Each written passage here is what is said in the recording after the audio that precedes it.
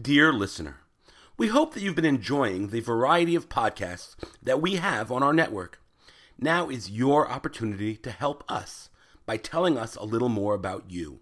Please visit jcastnetwork.org/survey and complete our listener survey so that we can learn more about you and your listening habits.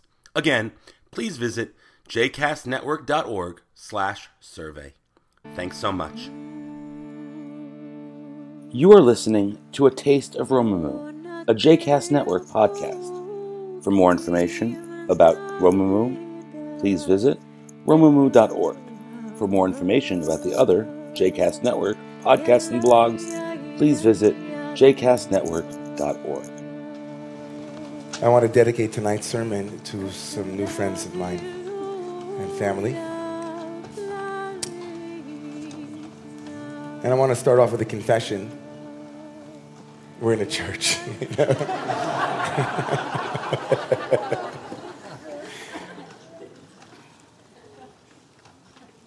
It's amazing. I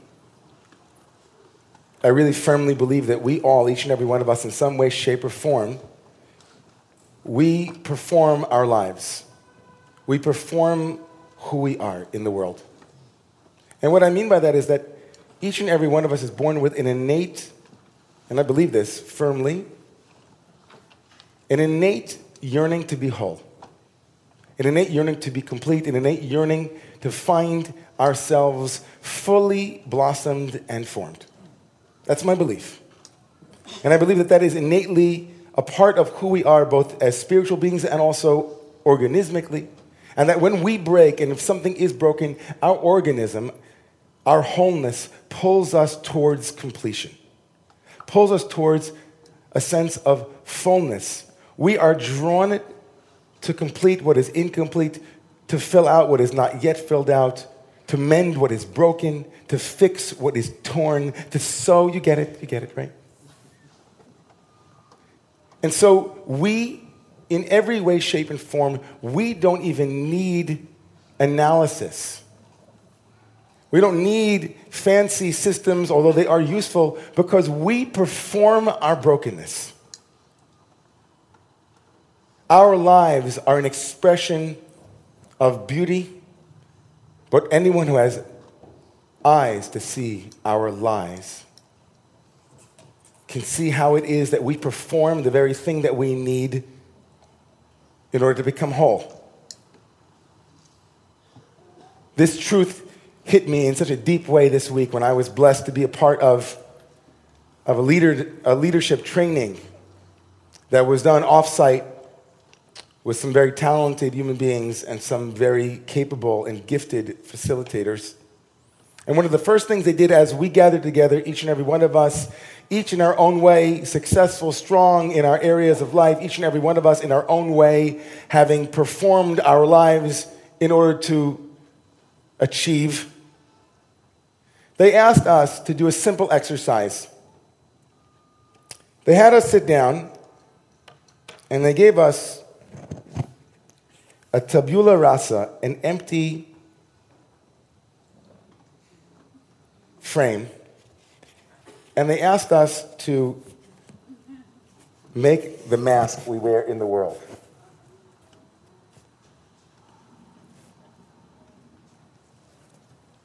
Those of you who don't know me for more than 10 years, I've spent at least 1,000 hours with a mask on my head like this. Exactly like this, because I was an ice hockey goalie. And from the time I was 6 years old, hundreds of hours every week, month, year were devoted to having this down and then up. I'm not going to tell you what was on my mask exactly, but seeing it made all the difference. Seeing the mask that I wear in my life to achieve what I need to achieve, to be seen in the way that I want to be seen, to have what I want to have, to display what I want to display. It comes with great benefits and costs. The cost that each and every one of us pay for the mask that we wear is that often we don't realize that the masks we wear are already the performance of how it was that we learned to lie about who we were. Often the masks that we adopt early on in our lives and then forget we're wearing later on are the masks that hide some of the very aliveness that we think the mask we're wearing will get us. The aliveness that we have, the truth that we hold, the person that we are and the person we want to be, and that which we want to receive is often harder to actualize because of the masks that we wear.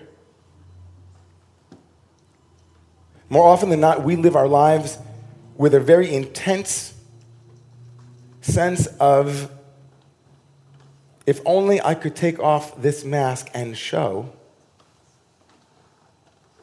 but I dare not because.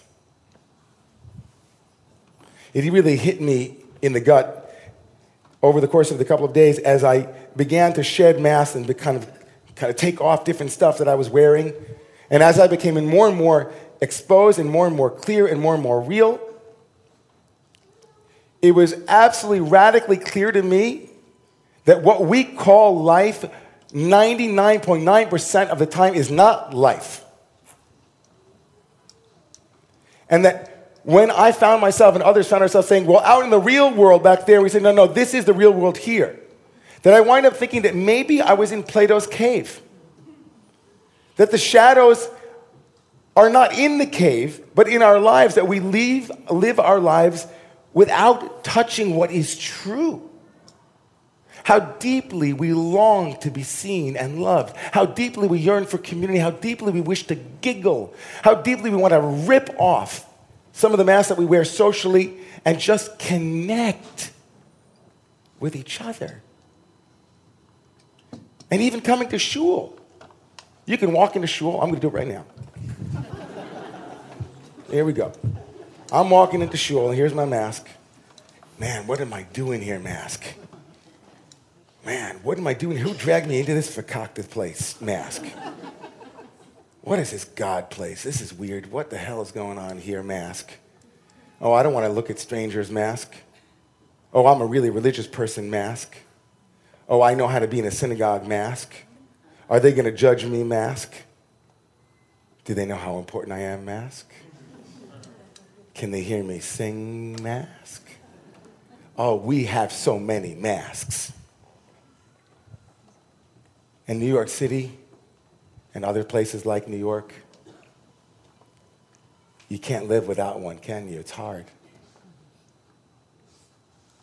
So we go to doctors of philosophy with a poster of Rasputin and a beard down to his knees. We go to our therapists, we go to our work, we wind up opening, we come out in New York City, and then and here's the thing about how we perform our life and about that innate goodness and innate yearning for wholeness that I said we each have. It won't go away. Meaning, the things that we cover over with our mask don't go away, they just go underground. So there I am at the age of 18 years old, having masked my whole childhood. I suffered so much in my childhood. I suffered. I wanted to be understood. I wanted to be seen. I wanted to have dear friends. And they were, high school. And then I went into a trip where I became like Mr. Religion Guy. Everybody thought, oh, Ingber, he's so religious. And I was crying in my room wanting to connect. And I venture a guess here that each and every one of us on some level, when there's safety, meaning when no one's looking, we take off our mask and we're like, here's what I really want to say. Here's what I really want to do. Here's what I really wish I could long for and say it out loud. Here's what I wish my community would look like. Here's what I wish my Monday nights would look like, my Tuesday nights, my Saturday nights. Here's what I'm going to admit. Here's how lonely I feel. Here's how happy I can be. Here's what dancing feels like for me. Here's what it feels like to be alive and to be human. And each and every one of us has that place. How many people here can say honestly that they don't?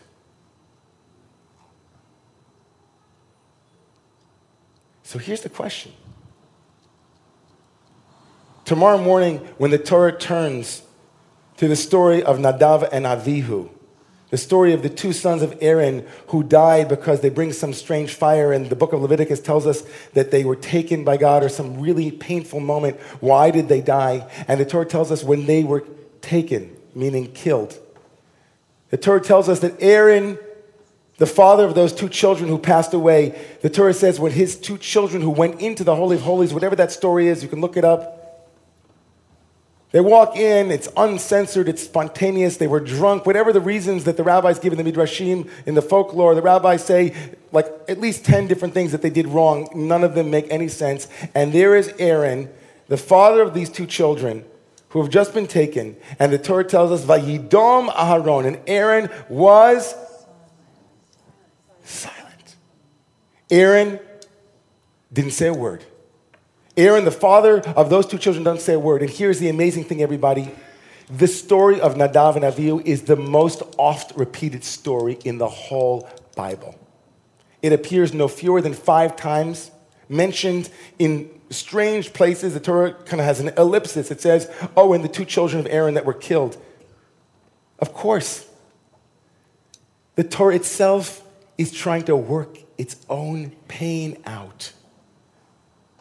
The Torah itself keeps repeating it like Freud's repetition compulsion. It keeps telling us the story of something painful, something that broke, because the Torah itself seeks wholeness. Like each and every one of us, it keeps performing its wound, seeking healing. And so do we. But here's the thing. We don't have to. Here's the thing. We don't have to. Here's the thing. We don't have to. There's a way for us to connect. And in tomorrow morning's Torah reading, there's great advice. The Torah gives us great advice. Vaydaber Adonai el Aharon, Vaydaber Adonai el Moshe le'emor, daber el Aharon,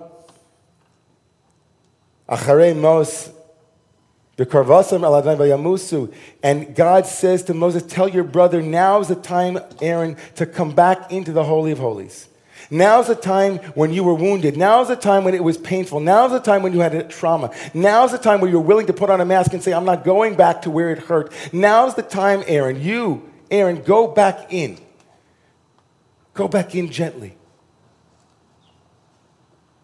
You got dumped. Go back in gently. Something painful happened in your life. Go back gently. Touch that place. Go through that place. Feel what it feels like. Because if you feel it, you will go through it. Now you might be thinking, okay, Rabbi Ingber is talking tonight about something very personal. It's very individual. It's only about him. Or about her. Or about you. But the personal is political. Wilhelm Reich, a great student of Freud, once said that the roots of fascism are located in the individual's inability to deal with what is true and what is real. He wrote a book on it, The Roots of Fascism. We are such creatures of aliveness, even as you all fall asleep right now. Each and every one of us has incredible aliveness. But the only way to touch that is to be willing to take off the mask long enough to see it in front of you and see for a moment how it is that you hide.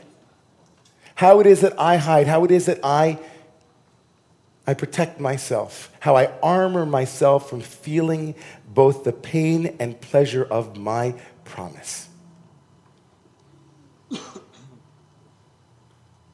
So you'll leave here tonight, and you might talk about the sermon, and you might not. But here's what I want you to do when you walk out. Make a promise to yourself tonight, or the next time you remember this. Ask yourself, what mask am I wearing right now? Am I feeling really angry and projecting, I'm really got it all together? Am I feeling really joyous, but I have to be really businesslike, so I'm like,